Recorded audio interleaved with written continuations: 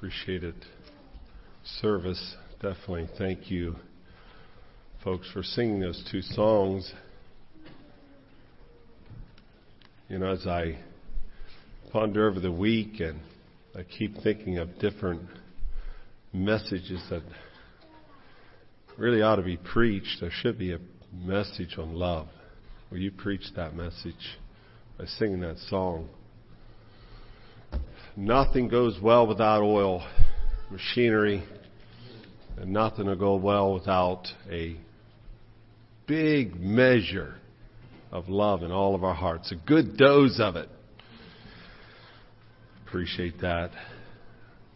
It was just a couple of things that I thought of as concerning the message yesterday. One of the things, as we think of church standards, relate to you just, it wasn't that many months ago, we had a brothers meeting, and we brought a topic up of discussion, and one brother pipes up and says, you know, he thinks that if we keep talking about all these practical things, it's going to make us critical one of another. The topic of discussion that evening was, how do we keep the Lord's Day? I've taught on it numerous times. I'm one of those that believe there's a principle laid out in creation. Of course, the Sabbath day has been fulfilled in Christ, but that principle hasn't gone away.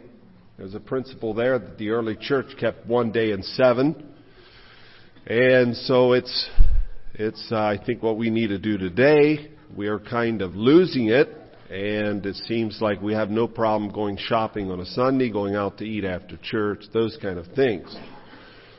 And so we made it a topic of discussion. Not that I don't feel had a big need in our congregation, but it's definitely good to talk about it. And so he pipes up saying, you know, I wonder if this won't make us critical if we keep, talking about these different things. Well, it kind of puts me in the hot seat. Now, how do I answer that one? Well, I was just so blessed. There was a couple of brothers who just piped up, and one brother used this illustration. He said, now, this brother knows where I'm at, that I wouldn't go shopping on a Sunday unless it was a true emergency.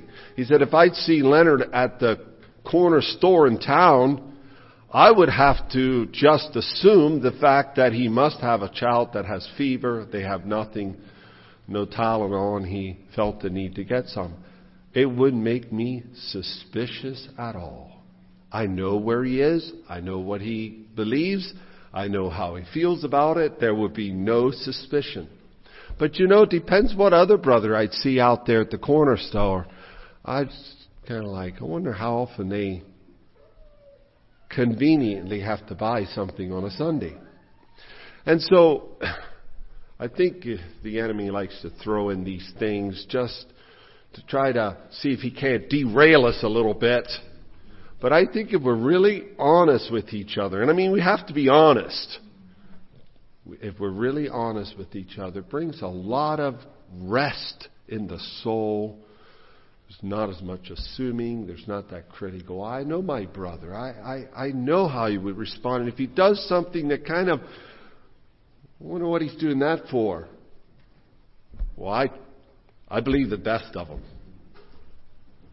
Really appreciate it. Brother Larry had mentioned about the rumble strips. And if you want to use that illustration of the highway and keeping your eyes on the road and on the center line, I think the rumble strips might almost fit better than the guide rails. But anyhow, however you'd like to do that, I just appreciated that. I'll probably carry that one with me now. But as soon as he said it, something came to my mind. We do a bit of traveling, and my wife and I like nighttime driving. You can just go. There's nobody in the way. There's no traffic jams for the most part. And so we'll start late in the afternoon. We'll drive all night long. We'll take shifts. And so while she's driving, I'm sleeping. And so I'm back there, I'm sleeping. And as soon as she hits the rumble strip, I'm up. And I'm like, is everything okay? Yeah, don't worry about it. So I go back to sleep again. And I thought that's interesting. If we have some of these rumble strips in our congregation, rather than making us look suspicious at each other. And, it all of a sudden, hey, brother, I heard you hit the rumble strips. Is everything okay? Is everything okay? Yeah, so one of the times, though, that I drove all night long, almost all the night, I was just feeling good, and I let my wife sleep. I was driving. Finally, we early in the mornings, I turned it over to her. I crawled on the back seat. I slept. And all of a sudden, in my dream, I was driving, and I fell asleep. And I just up over the back seat to try to get a hold of the steering wheel. I was looking to see what's in front of me. Oh, my heart was just pounding. I laid back down again. I was like, oh, that was so scary. So I might have drove too long that time. I really enjoyed my week here. I really enjoyed it. I do miss my family a whole bunch.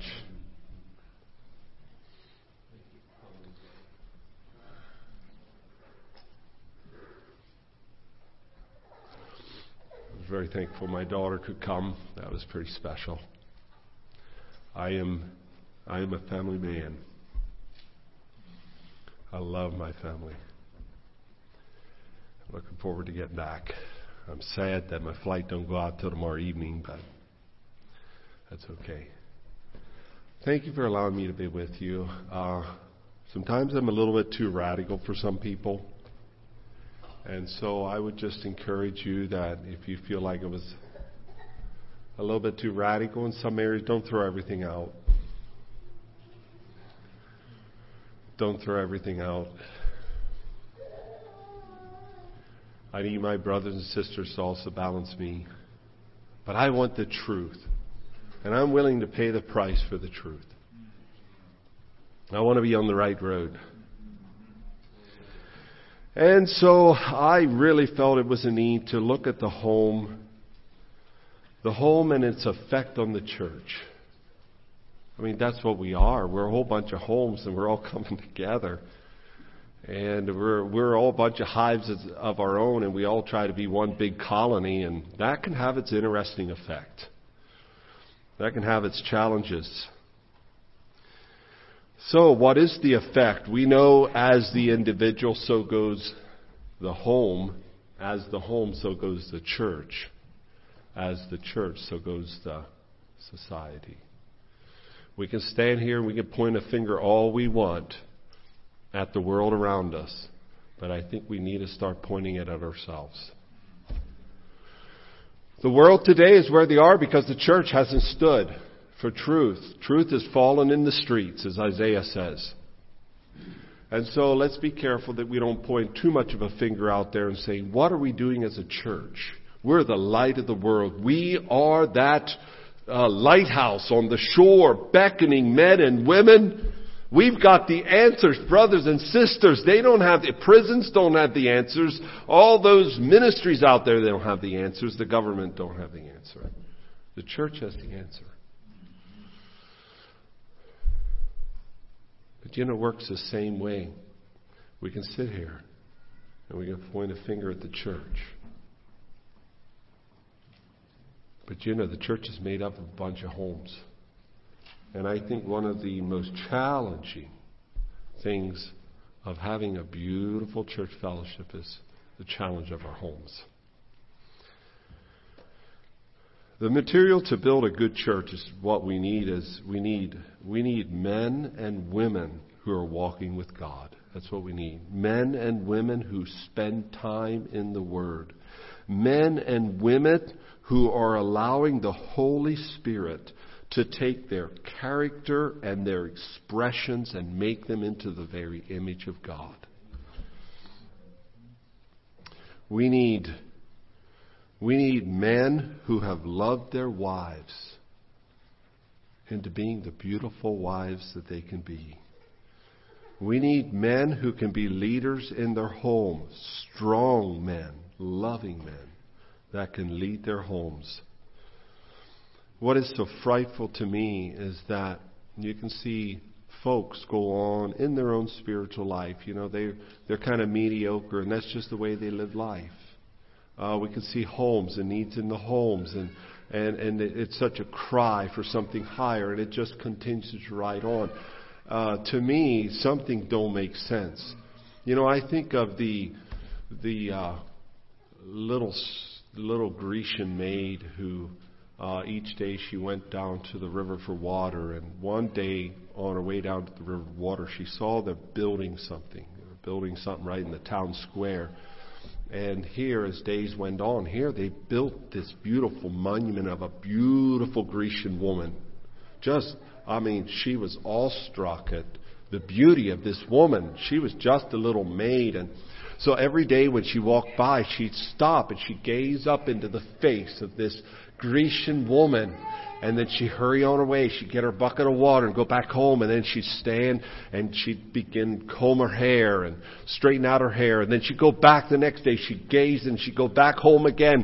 And she'd wash and clean herself. And then she'd sew her clothes, And this went on from day to day. And after a while, guess what?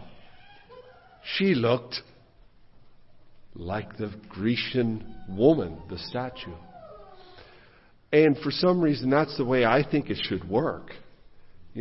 All of us should be so content to be like Jesus Christ that we should sit and hear a sermon, then we run home and we get alone in our closet and allow God to work in our hearts. And we go back and we get into the Bibles again, and then we get alone with God and allow Him to do that work in our heart. And these things should be happening all the time. All the time. And in our homes, corporately. So we need those kind of people if we're going to build church. I thought of Joshua 24. There, Joshua at the end of his life, he's talking to the children of Israel. And he's saying, he's taking it back over the history. Just look how God has led us. Just look how God has led us. And then he kind of brought them to a challenge. And challenged them whether they're actually going to continue to follow God. And then he said something that's a bit perplexing. I haven't always known what to do with it, and I might still not know exactly what to do with it, but I'm going to use it this way. He said to them, "Oh, you want to serve God? Well, I'm here to tell you you can't serve God. You can't serve God." And he's going to turn around and hurt you. And sometimes I look at churches and I look at the men and the women and then I look at the homes and then I look at the fathers in the homes and then I look at how the women are relating to their husbands and then I look at the young people and I say, "I'm sorry, you can't serve God." Is it actually going to work? Are you going to be able to make it? Well, I believe better things of you all. I believe better things of you all. I believe God's grace. But when we see so many things that just make it so hard to build church, then I wonder, you can't serve God. Fathers, we got fathers that are so weak in leadership. They're so weak in leadership. They don't take leadership in their home. They don't stand up and get a vision for their homes and then lead. But they don't have any backbone. They don't have any strength. Who's leading? Sometimes the wife is leading the home. It's very evident. She's the one that's leading the home. And the father's just kind of following along. Or in some homes, the children are leading. And he's just like the tail on a puppy dog. Dog's walking and the tail just follows wherever the dog goes. And that's how some of our fathers. And I look at that and say, you can't serve the Lord.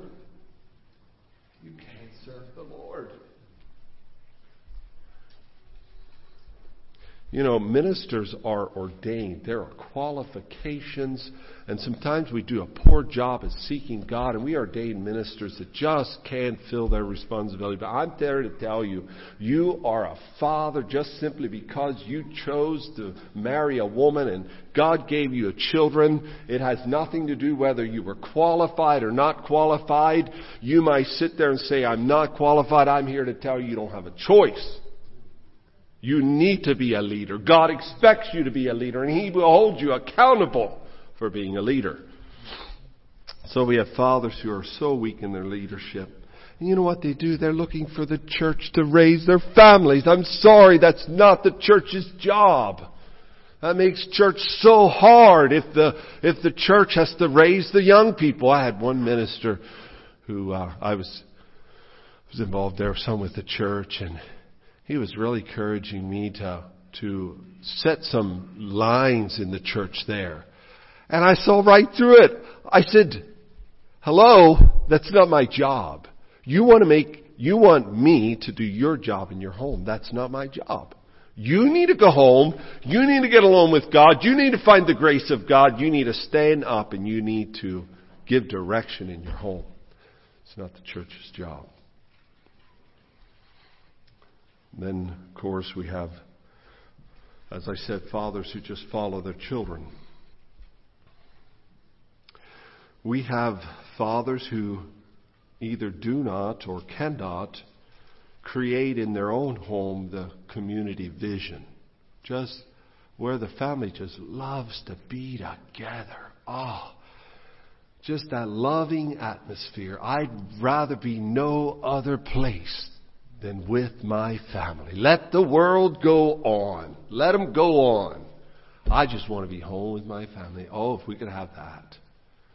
What a blessing. What a blessing. Fathers, we have fathers that are lazy, they lack vision, they're inconsistent, they're insensitive, they're cruel, they're harsh, they're angry. And we're trying to somehow build the church with that kind of material. Joshua said, you can't serve the Lord. And then, of course, the other challenge that many times we have in our churches, because the fathers are lacking, then the women lead the home. The women lead the home. The father's laid back, the woman's more aggressive. And we even have mothers who actually undermine the father's authority in the home. That happens. I've seen it done. And another thing that really makes church life difficult is wanting marriages. Wanting marriages. There's a lot of men who would have a tremendous ability in teaching in the pulpit, getting involved in the church, but they're crippled. They're crippled. They can't get anywhere because they are not one with their wife, and they're continually battle on that front. And it just chains them down. And the thing I don't understand, it goes on for years and years and years. And I don't know. I guess I'm too simple. I think when the person truly gets born again and God's love fills their heart and they get a vision for walking with God, they also get a vision for their marriage. And with the God's love in their heart, I still have it. I still wonder at the fact that a man cannot win the heart of his wife. I mean, if he is so kind and loving and caring and God has just went in there and took his heart and took his old habits and made them into new habits, and he's just this wonderful leader who knows how to lead and do it with strength and yet with kindness, relates to his wife with understanding. I still wonder if there's men. I don't think there's many women that couldn't be won. And yet these problems go on and on and on. And then we're trying to build church. And then, of course, we have young people, such an asset. Oh, young people are such an asset to the church. I love our young people. I love to maintain a relationship, build relationships with them, enjoy them, spend time with them, praying with them, playing with them. Such a blessing, but we try to build church with children who never even learn to submit to their parents. They want their own way. They just want their own way. They are rebellious. They're just... And so, as Joshua, you can't do it. You can't do it. Definitely not that way.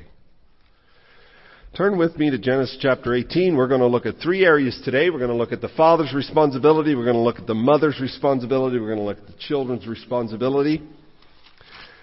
And I can spend a lot of time on it, but we're going to hit on a couple of areas. Genesis chapter 18. I like to use this verse, these couple of verses here, bring a couple challenge to us as fathers. Genesis chapter 18. And we're looking at verse 17. This is where God was ready to deal with Sodom. And He had a plan. He had a plan. And you know, before He acted out that plan, He started questioning, you know what, I wonder if I should let Abraham in on this. I think that is so beautiful. Man, if you walk with God, if you're loving God, if you're in tune with God, God wants to do something big. He's going to, you know what?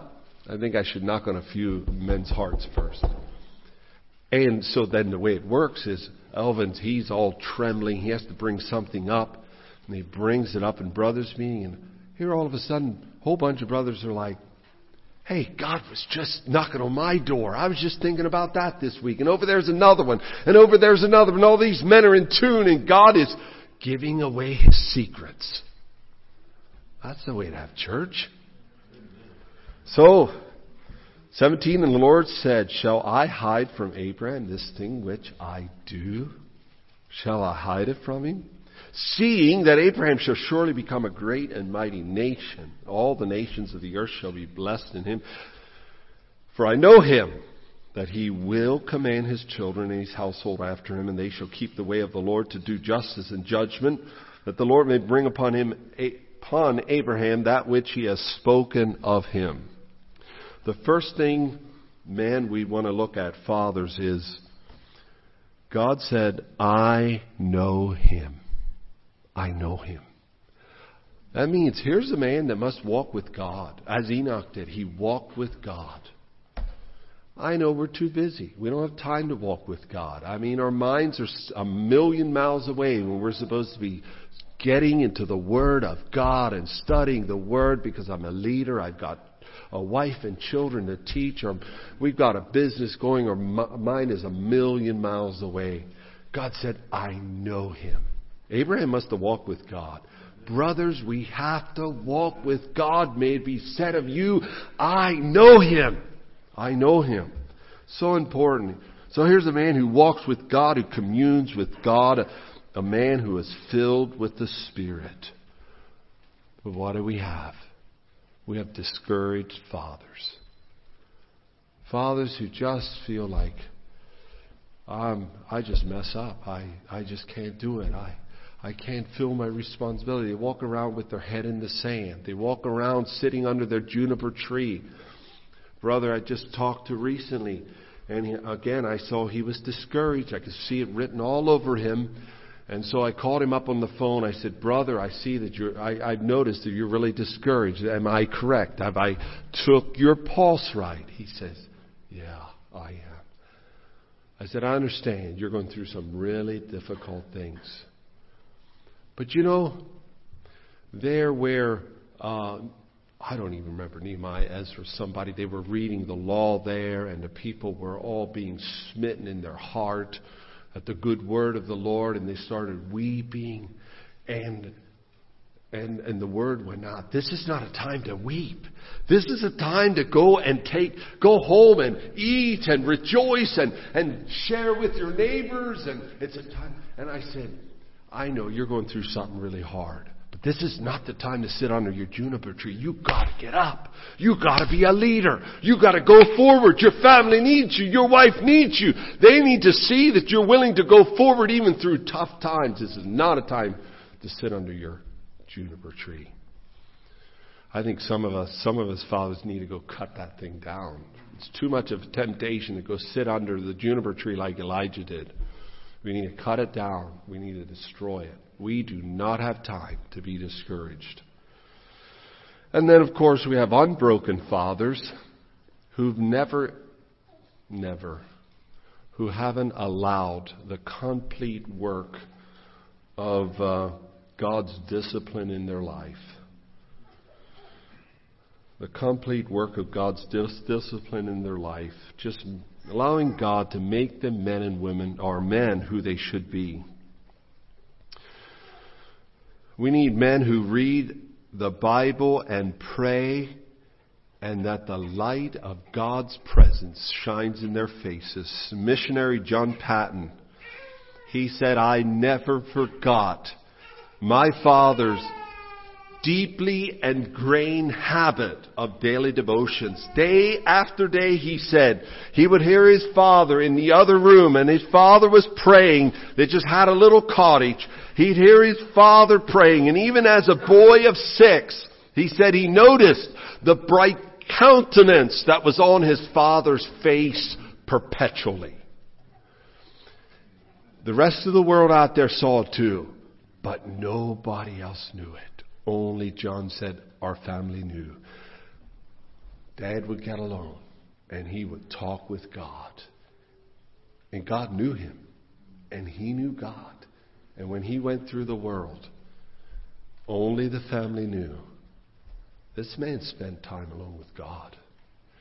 And I don't think it matters how long it is. I think it matters if we make that connection with God. One of the things I find just astonishing, that there would be fathers who live in defeat. They live in sin. Time after time, failure. We can't lead our families. We can't lead our families. Fathers who are addicted to pornography. We can't lead our families. We can't. Fathers who are addicted to anger. And it just goes on and on. We can't lead our families. We can't. We need fathers to rise up. Get serious about God. Walking with God. Allowing God to clean up their life. And then their life becomes not only a testimony, but it actually becomes a point of gravity. Where the hearts of their wives, the hearts of their children, the hearts of their brothers and sisters, the hearts of their neighbors are just, it's like a magnet. It's magnetic.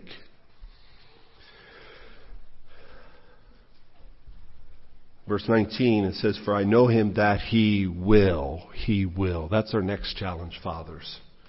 We need to know him, but we need to will. And we heard that yesterday. Brother Larry brought that out so good. He will.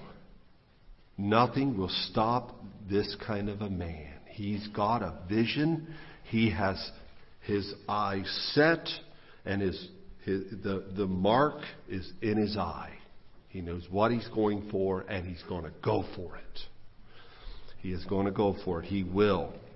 Money will not stop him. Business will not deter him. He is first of all, a family man. A family man. Some of us, our homes aren't what they want, and so we just kind of divert to the next thing. And so we pour out our lives and we find fulfillment in our businesses. We have to repent. Family has to be first. Must be first. So, I know him. He will. And what will he do? He will command. Again, we're leaders. And by default, we are leaders. We got married. We're leaders. We got married. God gave us children. Well, I never was a leader. No excuse. You are now a leader. Rise up to the challenge. Get alone with God and say, God, I didn't know this is what was expected, but I have no choice. Make me a leader. And just stay there and cry that cry and pray that prayer until God will come through. You have to be a leader. It's a mandate from God. If you slack on this thing, you will give accountability. You will give accountability. You will be called accountable.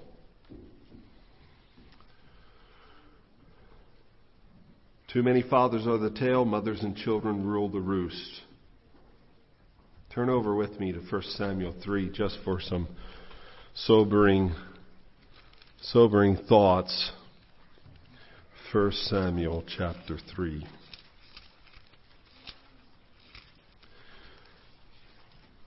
If you happen to be a father here that doesn't feel like a leader and hasn't been taking your responsibility, it's not a light matter. I tremble at these verses. 1 Samuel 3, 13, 14. We know this is talking to Eli. He had not done a good job at all in raising his family. He'd done a very poor job. His sons became priests, and they would do all kinds of things. They laid with the women at the door of the temple. How horrible. When they wanted the way it was set up is you would bring your sacrifice and you would cook it, and while it's cooking, good and cooked, then the priest got the opportunity to take a 2-pronged fork, I think it was, and jab in, and whatever came out was his. Well, these guys, they bustled up before it got cooked, and they said, give me some of your meat now. No, you can't do that. It has to be cooked. And they took it by force. They took their meat. And this is what God says to Eli. He didn't say it to his sons. He said it to Eli. For I have told him, that is Eli, that I will judge his house forever for the iniquity which he knoweth, because his sons made themselves vile, and he restrained them not. I will judge his house forever. I will judge his house forever. You know what the judgment was? His sons, they were killed in battle. Even the one wife died. Eli's family, it was over. Eli's family had no more opportunity to impact the known world. It was over. Eli fell over backwards and broke his neck. He was a man that was so heavy. I will judge his house forever. And therefore have I sworn unto the house of Eli that the iniquity of Eli's house shall not be purged with sacrifice nor offering forever. That is so sobering. Talk about irreversible consequences. Irreversible consequences. In other words, God said it is over. You had your chance, and your chance is over. No more opportunity. You could beg, you could pray, you can sacrifice, you can give offers. It's over.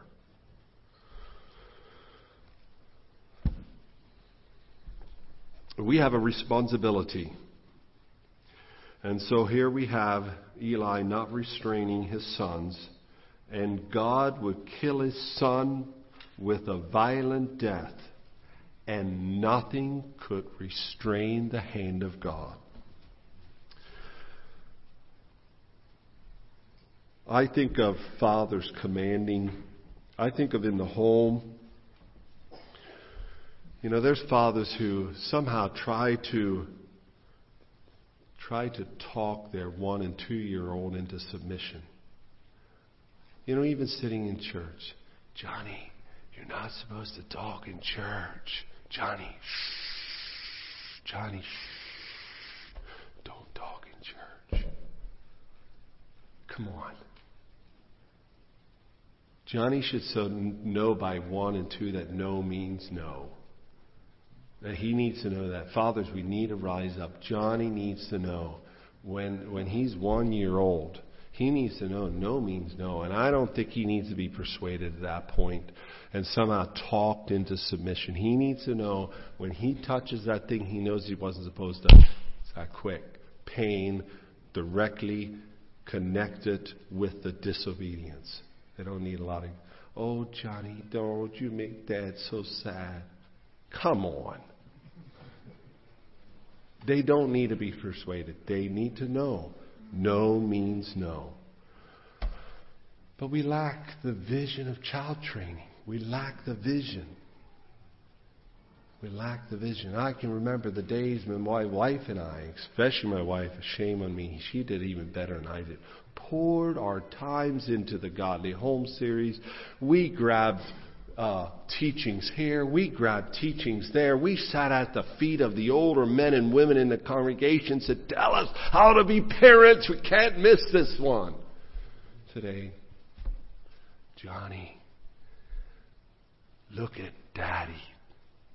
You shouldn't do that. Ain't going to work.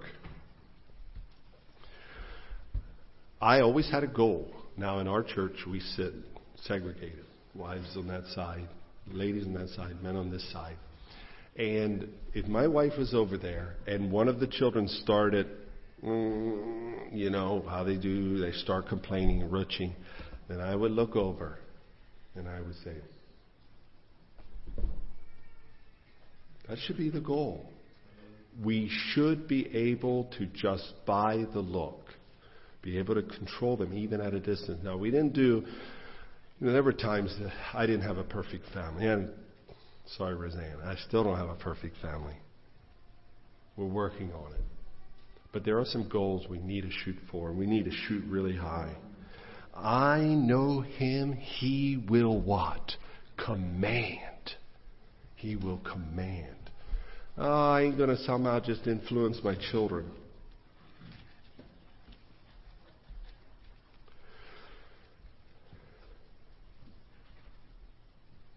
Were my children afraid of me? Only when they violated my command. I mean, I enjoyed my children. I played with them. We had good times together. We loved each other. They loved me. But they knew when you crossed the path, all of a sudden you saw a different father. And so you be that really loving father, but you need to be stern. You need to be stern. Some fathers don't know how to be stern. And what is probably the most, I don't even know the word. Fathers actually argue with their teenagers. I don't comprehend. I've sat with fathers and sons, and the fathers and sons begin to argue right in front of me. I said, wait a minute, stop. You're going to hurt each other. This should never happen in a home. Father, you don't have your authority. Son, I can't believe it. I would have never, ever talked to my father like you just got done talking to your father. It wouldn't even cross my mind. You didn't do that kind of stuff. And yet, we argue. I told the father, don't argue. If your son wants to argue with you, just drop on your knees and start crying out to God and praying. Don't argue with them. And yet it happens, and I'm amazed how many homes it actually happens in. So we have to be men of steel and velvet. You probably heard that term already. You know, if there's one goal you need to have, you need to learn what it means to be a man of command, a leader. You need to know what it means to be stern and give guidance, be able to discipline. But then on the other side, you need to be a person that everybody likes to be around. So kind and gentle and caring. But they love it. If you get those two things, fathers, if you get those two things in a good balance, you're ready to go. You are ready to go. You'll go a long ways. So kind, so loving, so fun, so tender, so compassionate, and yet a man of command. As I said, some fathers are so soft. Even their 5 and 6 year old. You shouldn't do that. It makes your daddy sad. You going to be a good boy for daddy now? It don't work. Don't work. You know, I've seen the signs. We can guarantee that we'll have your dog trained in 2 weeks. Somebody got a purpose and a vision. Someone got a purpose and a vision, and they can do it. They can do it. You can too. You need a purpose and a vision. We need to get a vision for discipline. It's not the mother's job. Primarily, first of all, it's the father's job. If we're going to have a godly family, we need a vision of discipline. 1 and 2 year olds, as I said earlier, violation and pain should be immediate. They need to know. They don't need a lot of time to be persuaded. They need to know you violated the command and there's consequences for the command. That needs to happen. And so when our children were very young, we didn't take a lot of time to carting them off into another room, unless we're in church, carting them off into another room right immediately. Discipline. And I don't know what to think. You have to watch that a little bit as far as the way you discipline your children. But, you know, in Pennsylvania, we're allowed to spank our children. It is legal to spank your children. Just talking with a social worker just recently, and they said, you just spank them where they are. And the way he said it, spank them where God made the place to spank. And we have no problem. It's when you're whacking them over the head and you're beating them over the chest or you're beating them over the back or over the legs or something. That's the problem. But I think a little child, you know, just immediate. I used to snap them on the head or something. Just really quick. Now, don't try to do that with your 3 and 4 and 5 year olds. But when they're young, when they're little, you need to get a vision for child training, fathers. 8 to 10, then we need explanation, definitely. Pain, yes. We need to use the proper tool. We could spend a lot of time at that. Just make sure you use something that stings. Johnny knows how to tense up those muscles and to ward off those blunt blows. I mean, when I went to school, the paddle was this wide and this thick with holes in it. And all you had to do is tense up good and proper. You could handle anything. But you use a rod. The Bible talks about sparing not the rod. Use something that stings. The more they tense up those muscles, the harder it's going to sting. It works. I'm telling you, it works. It works. Make sure you use the right tool. It says here that Abraham, God said, I know him, he will command his children and his household. I am amazed at that influence. It was more than just his children. It was all the servants in his house. He would have influence over everyone. I mean, his influence went further than just his own children. And so, wouldn't that be beautiful? I mean, we should be about like a bunch of elephants when we're together as a colony. You know, I understand that mother elephants discipline any of the other elephants, baby elephants. It's not, they're a colony. And so I think if we got a vision for child training and I come in here, you know, my children aren't behaving, that I can depend that you're going to step in and you're going to help me with my child training. So beautiful. Influential. Abraham was going to be influential. He had focus. He had vision. He believed in what he was doing. So fathers, remember, your authority will go as far as what you're willing to be under authority. I just don't understand. We give away a message. Fathers that are not willing to submit to a church or to brothers and sisters, we give it away. We give it away. But Johnny, you need to submit to me. Well, Do I have to submit to you? If you don't submit to your authorities, I hope there's no son here that would ever talk to their father like that. But fathers, it's serious. It's serious. Johnny's supposed to obey us, but it don't matter. 15 miles over the speed limit, it's no big deal as long as I don't get caught. Really? Really? My Bible tells me it's not going to work. If you're not under authority, you're not going to have authority. Where's my authority? Why don't I have authority? Well, maybe it's the first place to look. Are you under authority? Your marriage, it needs to be a team. You need to work as a team. You need to pay the price. You need to pay the price. If your marriage ain't what it ought to be, it will have an effect. Together you must lead your home. Together you must be God conscious. Together you must be community conscious. Together you need to lead your home. Let's go on. Talk a little bit to the wives, to the mothers. Don't have a lot for you today, but you need to stand and support your husband. You need to. You're not the leader.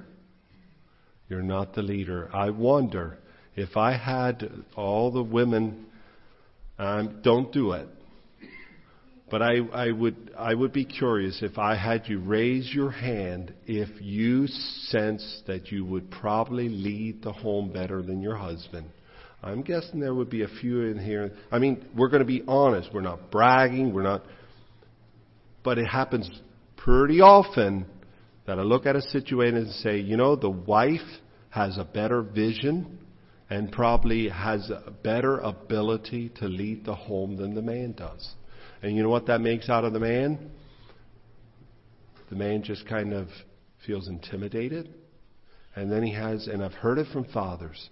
My wife knows the Bible better than I do, and so we sit down and have family devotions, and then I try to teach the Bible, and then she says, well, it's not quite like that, it's like this. And then he gets intimidated, and then he can't even teach the Bible anymore. Now, I'm here to tell you, you are probably a better leader, but I'm here to tell you it will not work. My wife would be so much better at some of my leading my responsibility than what I am. But as soon as a woman steps out of her place, no matter if she's better or not, it will not work. It's not God's design. It will not work. In Genesis, there where the curse was given, it says, thy desire shall be unto her desire shall be unto her husband. There's probably a lot of different ways that got be taken, but I just heard recently that someone thought maybe what that's saying is that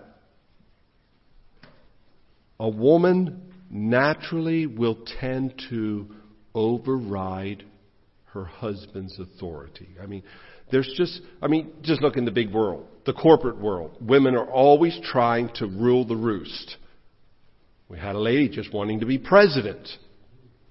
So we have that thing, and we even see it in our homes, where women tend to kind of feel like they could do a better job, or there's something within a woman that wants to kind of rise up and take leadership. Her desire shall be unto her husband.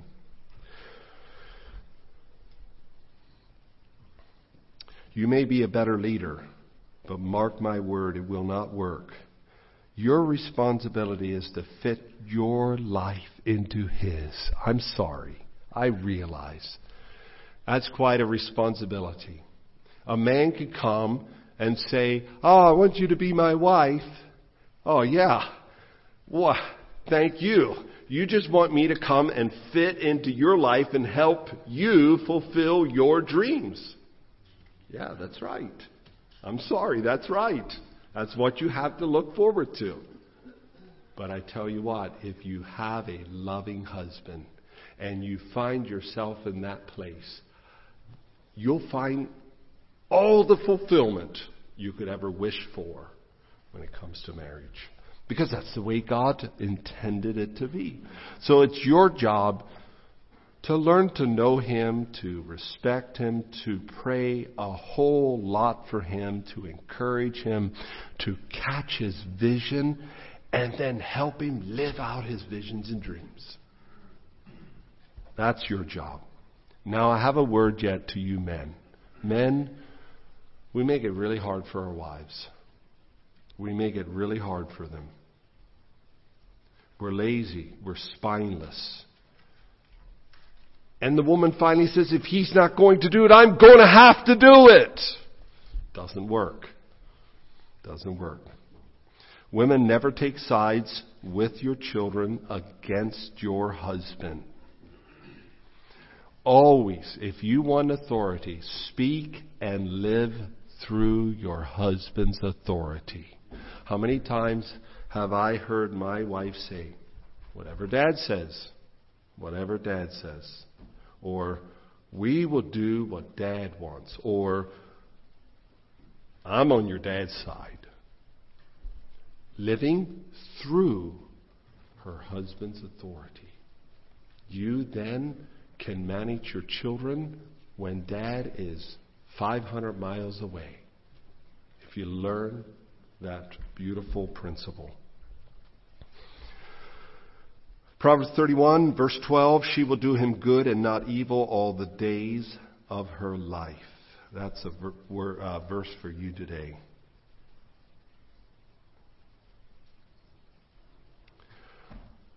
I'll say right now, she will do him good and not evil all the days of her life. Why am I who I am today? It is highly credited to a woman in Pennsylvania who stood by me, who believed in me, who supported me, who prayed for me, and stood by me when I did things wrong and when I did things right. One day years ago, my wife directly confronted me on some wrong things that I was believing. She said, I'm sorry, I don't believe it. I was an angry fella. I flew into her face and I gave her a tongue lashing. She zipped up and she only prayed about it. She only prayed about it. God answered her prayers. Women, you can't force your husband to be something that you want him to be. But you can pray. You can pray. Think about it. Think about the centurion. He came to Jesus and say, "Oh, don't come under my house, to my house. I'm not worthy of it. Just say the word and my servant shall be healed. For I also am a man under authority. I say to this servant, go, and he goeth. I say to this one, come, and he cometh. Say to another one, do this, and he does it." And so he was just saying to Jesus that you can do the same thing. Submission to authority gives you a power not only with men, but it gives you a power with God. God looks on and says, "Oh, there's a woman who is truly submissive to her authority. I'm going to answer her prayer. I'm going to answer her prayer." But you have these rebellious women who are under authority. Then they go and they pray, "Oh God, please have mercy on me. Pity me for my situation. Would you please straighten out my husband?" And they wonder why God don't answer their prayer. A woman under authority has power with men and has power with God. And God says, there's a woman. I can't help but answer her prayer. I'll give her exactly what she wants. Now, of course, I'm jumping back and forth a little bit here. Husbands, I'm going to give you two rules, or two real simple rules, to try to make it a little easier for your wife. You are the leader. She has to blend her life into yours. And that can be interesting at the least. Number one, Remember Jesus. He said, I call you not servants. Because the servant doesn't know what his master does. But I tell you all things because you are friends. Please, husbands, one of the things I hear probably the most complaint from women is, my husband doesn't talk. He doesn't share his heart. You need to share everything. You need to be the talk. Well, I'm not talkative. So what? You're going to have to learn to be talkative. Don't carry that crutch around. I'm not talkative. You need to learn. I mean, you got married. You're the one that chose to get married. You're a servant of God. And if you're going to say that you're a Christian and that you're Christ-like, well, then here's one real simple area. Just tell your wife everything you're thinking, everything you're dreaming about. That's what she wants to know. That's what she wants to know. Number 2,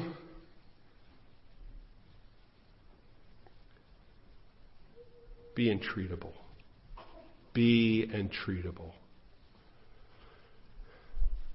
Actually, not in being entreatable, go the whole way and go to your wife and say, I want you to know you have the freedom, you have all the freedom you need to come and speak into my life whenever you need to, whenever you want to. You have that freedom.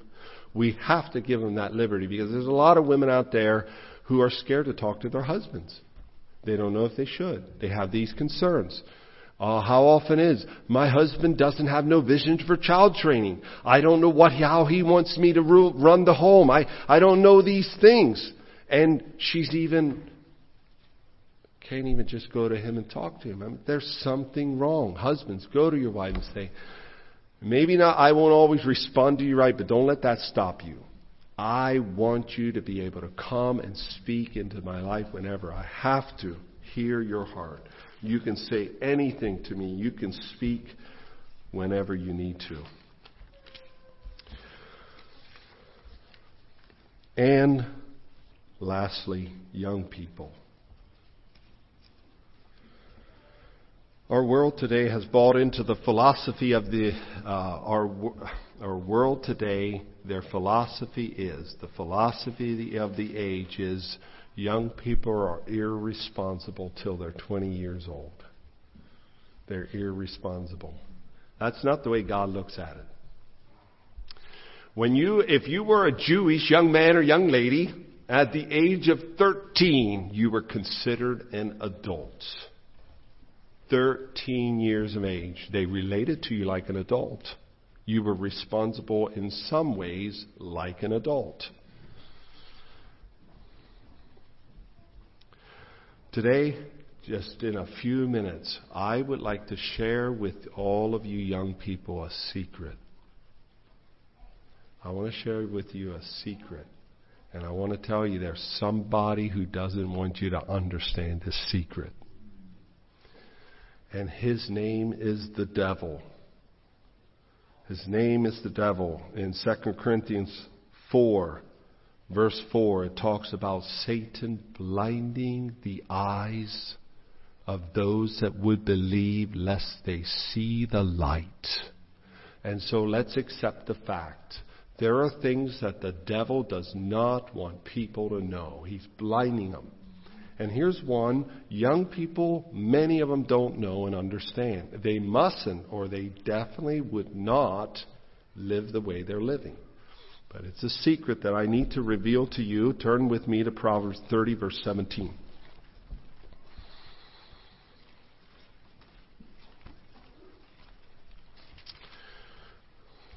A secret that the devil does not want you to know.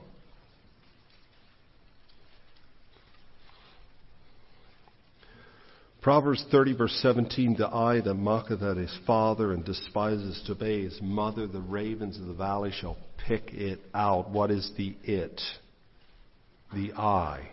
The eye that mocketh at his father, despises to obey his mother, the ravens of the valley shall pick his eye out, and the young eagles shall eat his eye. Well, you say, I never mocked my father. Really? I think simply what it's saying here, did you ever choose to disobey your father? You mocked him. I believe that's the level of mocking here. So what are you saying? I know what I'm doing. I don't have to listen on you. I know what I'm doing. I know how to live my own life. You don't have to tell me how to live my life. Mocking the father. Disobeying the mother. That's pretty straightforward. I believe that both of them go together, whether it's mocking the father or disobeying the mother. What happens? I'm here to tell you the secret. You will lose your eyesight. You will lose your eyesight. That's a secret that the devil doesn't want you to know. You'll lose your eyesight. Physical? No, probably not physical. I believe what it's talking about is your discernment. You will lose your discernment. Eye. Light goes in through the eye. And that's how light enters the heart. So if you lose your eye, you lose discernment. If you are blind, you don't know where you're walking. You'll probably fall in the ditch. So, if you mock your father, if you disobey your mother, you will lose your discernment. You will lose the ability to make wise decisions. Did you ever wonder? You saw somebody who said, I am not willing to listen to my father, I'm not willing to listen to my mother, and they go out and do their own thing. Did you ever watch them fall into the holes in life? And I've had it said, I've had young people tell me, I'll tell them, so you're willing to walk out from under your father's roof. You're willing to go and live your own life. I need to tell you something. You're going to be blind, and you will end up where you didn't choose to go. Oh, no, I'm not planning to go there. Okay. And how many times have they ended up exactly where they didn't want to go? That's because of this verse.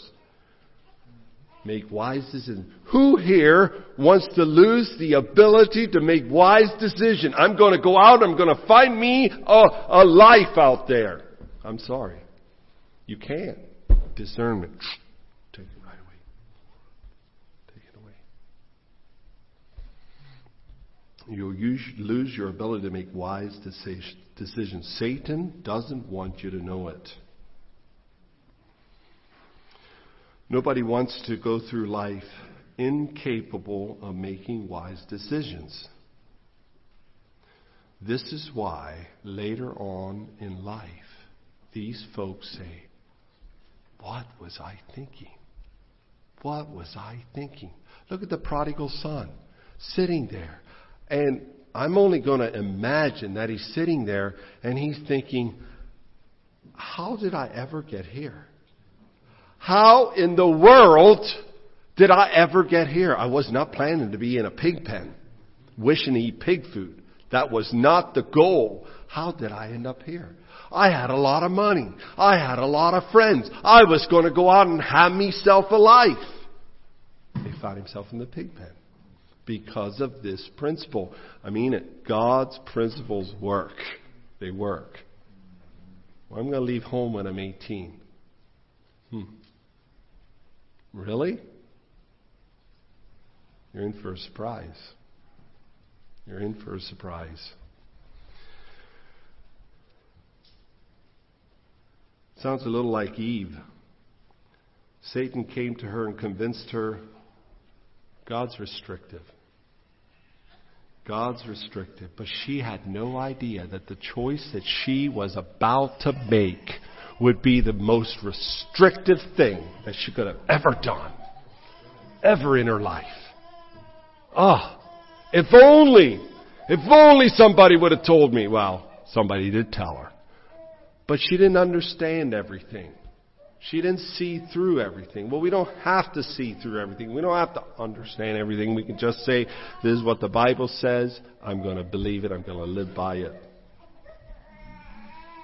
Did Satan tell her she would mess up her life? No, he did not. I'm sent here today to give away one of the devil's secrets that you're not supposed to know. The devil's secret that you're not supposed to know. If you mock your father, if you disobey your mother, the eagle in the valley shall pluck it out. What a challenge. Well, you young people are such an important asset. Don't ever let anyone persuade you that you're just kind of a liability in the church. You know, when a 12, 13-year-old gets born again and we baptize them, I like to sit down with those young people and tell them, you know, you are, as far as God is concerned, you're an adult. You have a responsibility. And there might be big toes, there might be little toes in the congregation, there might be hands, there might be feet, and all of these other things. And though you might just be a little toe, I'm here to tell you that the little toes are more important than probably the hands and the feet. You know what it says about the comely parts, the uncomely parts? Our comely parts, that's the things I showed to you, like my hands and my face. I spend very little time and money on my hands. I mean, just wash them a little bit, my face, wash them, comb the hair, and go on in life. But I put a lot of money into the rest of my body. Clothing. I mean, clothing costs money and time. I mean, you sisters spend a lot of time sitting, sewing, day after day, making clothing that is modest. And the Apostle Paul's using that as an illustration. Which one gets the most attention? The one that is the uncomely. So if you say, well, I'm just a little toe, I don't really have much to offer. Hey, you're probably the most important one here. So young people, you are important. You're important. So if we're going to have families, if we're going to have a church that is beautiful, then we're going to need fathers who step up to the plate. There is no excuse. You cannot use any excuse. I don't care if you don't have the giftings. God will give them to you. I don't care if you feel like you've tried and failed. You have to get up again. I don't care if your wife is a better leader than you are. God will not bless that. You need to get up and lead. Wives, you need to fit your life into your husband's life like a glove, a hand fits into a glove. Young people, you are very, very important. We need you in the congregation. We want you. And then if all of us could just live for the bigger calls, if all of us, I mean, young people, get the vision. You might be 15, get the vision. To learn to know what the bigger cause is. Where are we going? What are we doing? What is the heart of the brotherhood? And you come alongside of there. I tell you, you'll have such a wonderful life. You'll be blessed. You'll be excited. You'll love to come to church. But we all got to work together for the same cause. You know, I don't know. It just slipped my mind. Didn't I tell you I'd tell you a story? Somehow this is the last service. We can make another one. Anyhow, yeah, I did tell you I would. I forgot that. I guess I didn't even have it in my notes. So as we think of the colony of honeybees, I have learned so much this week just from that. I'm just amazed how so much of that fits into just so many lessons just fit so well with the community life of church. But anyhow, I wanted to share this one story. It was back in the days of the Civil War, and we had in that time we had Mennonite families who would not go to war, who would not fight. And this specific family lived in the state of Virginia. And of course, the way that worked is they didn't have a draft where you had to show up at a draft board. They just came and recruited you. Young men, you were 18, 19, 20. Anytime the soldier could knock on your door, bust into the door and say, how old are you? 19 years old, come with me. And they did it. They did it. And young men left their homes crying, leaving behind their family, their wonderful family, and being drugged into the army. They had no choice. and then they were put guns in their hands, and they were told to shoot, and some of them wouldn't shoot, and eventually they just finally said, well, you're more of a liability than you are an asset, and they just shoot them and let them behind. That's the kind of thing that was going on. This one family knew that this could happen. The army was moving closer. The Southern Army was moving closer, and they were going through houses recruiting young men. And this Mennonite man, Peter, he said, what do I do for my 19-year-old son? I have to find a way. I have to find a way. Him and his wife sat up late one night. We have to do something tonight yet. They might come into our house tomorrow. And so the wife said, well, couldn't we hide him? Couldn't we find a place that we could hide him till hopefully the war's over? And at that point, of course, they didn't know how long the war would last. Maybe it would only last 2 days or 5 days or 2 weeks. Surely we could hide him. And Peter said, this boy's known all over the neighborhood. We can't hide him. They all know we have a boy here. They know we have 19-year-old, whatever his name was. And so the father thought long through the night, what shall I do? And then he thought, he wonders if the doctor was sympathetic to the Mennonites. He wonders if the doctor could do anything for him. His wife kind of like, the doctor? He's a healthy boy. What could the doctor do? Well, he said it's worth a try. I have no idea what else to do. So he went the next morning, first thing in the morning. He got to the doctor's house. He knocked on the door. The doctor was eating breakfast. Doctor welcomed him in and says, could you help me somehow? Could you somehow help me keep my son out of the army? Doctor says, I don't know. And this doctor sat there. His plate was full of food. He just sat there and he thought, and he thought, and he thought, and he thought. And then finally he said, Peter, he says, I do got an idea. Oh, Peter said, what can I do? How can we fulfill this? What is my responsibility? He said, just go home and have your son at the house. I believe this was the night before yet. I don't even think maybe it was the evening. I'm not sure. But have your son at the house at 7 o'clock in the morning. Be ready for me to come. And so Peter goes home. He's so excited. The doctor has an answer. Later on, I think he wished he would have asked the doctor what the answer was. Next morning, guess what the doctor does? He comes walking in. The walk to Peter's house, he's carrying this big box. Peter opens up the door, welcomes him in, and finds out he has a hive of honeybees. And now Peter's mind is like, what does that have to do with keeping my son out of the army? He said, have your son lay in bed.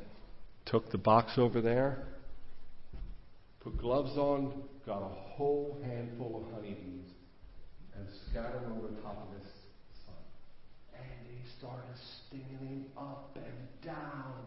And when honeybees sting, they put off a scent that tells all the other honeybees, danger, problems, enemy. And so they were all stinging this boy. And the mom was, he was, and she felt so bad for him. And, please, isn't that enough, doctor? No, it's not enough yet. Let them sting. I don't know how many stings that poor boy got. Finally, gathered his bees up, and he went home. His boy swelled up.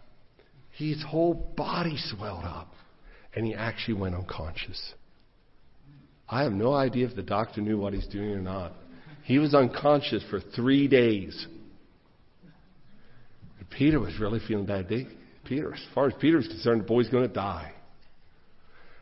Anyhow, it was the second day of his state of unconsciousness that, sure enough, they're eating. The army was at the door. Do you have a 19-year-old boy in this house? Yeah, they said. He's not fit to go in the army. Come look. And they went over and they looked and said, oh my. No. And they left. And he never had to enter into the armed forces. Now, they told me he was unconscious for 3 days. This is a true story. He was unconscious for 3 days and took a long time till he was back to normal. But it was the time that the honeybees saved a young man from being forced into the army. I'm not sure if that was so wise. I don't know if the doctor knew exactly what he was doing. It worked. It worked. I don't advise it.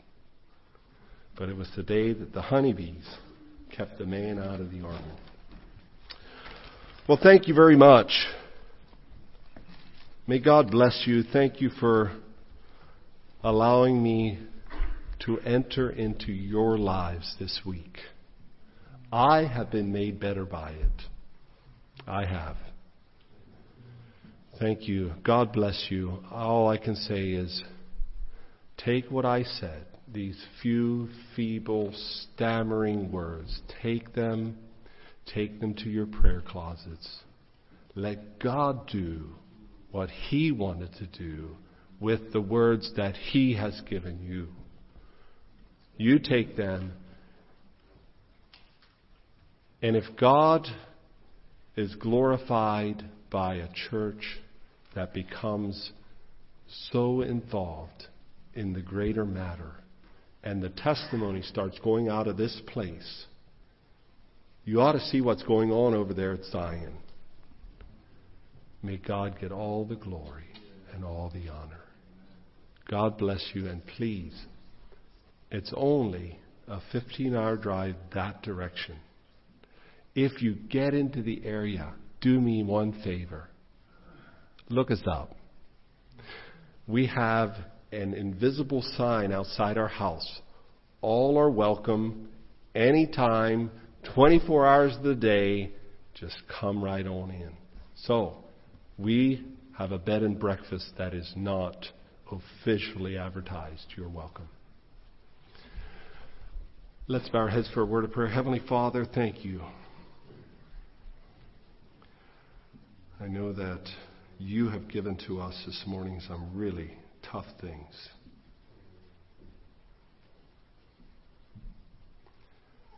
Some of us fathers need to repent.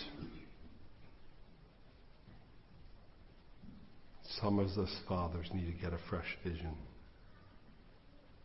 Some of us fathers need to do business with God. Some of us as wives, we need to acknowledge we have not been in our place. Some of us young people have bought into the philosophy of the age. Oh, have mercy on us. Lift our heads.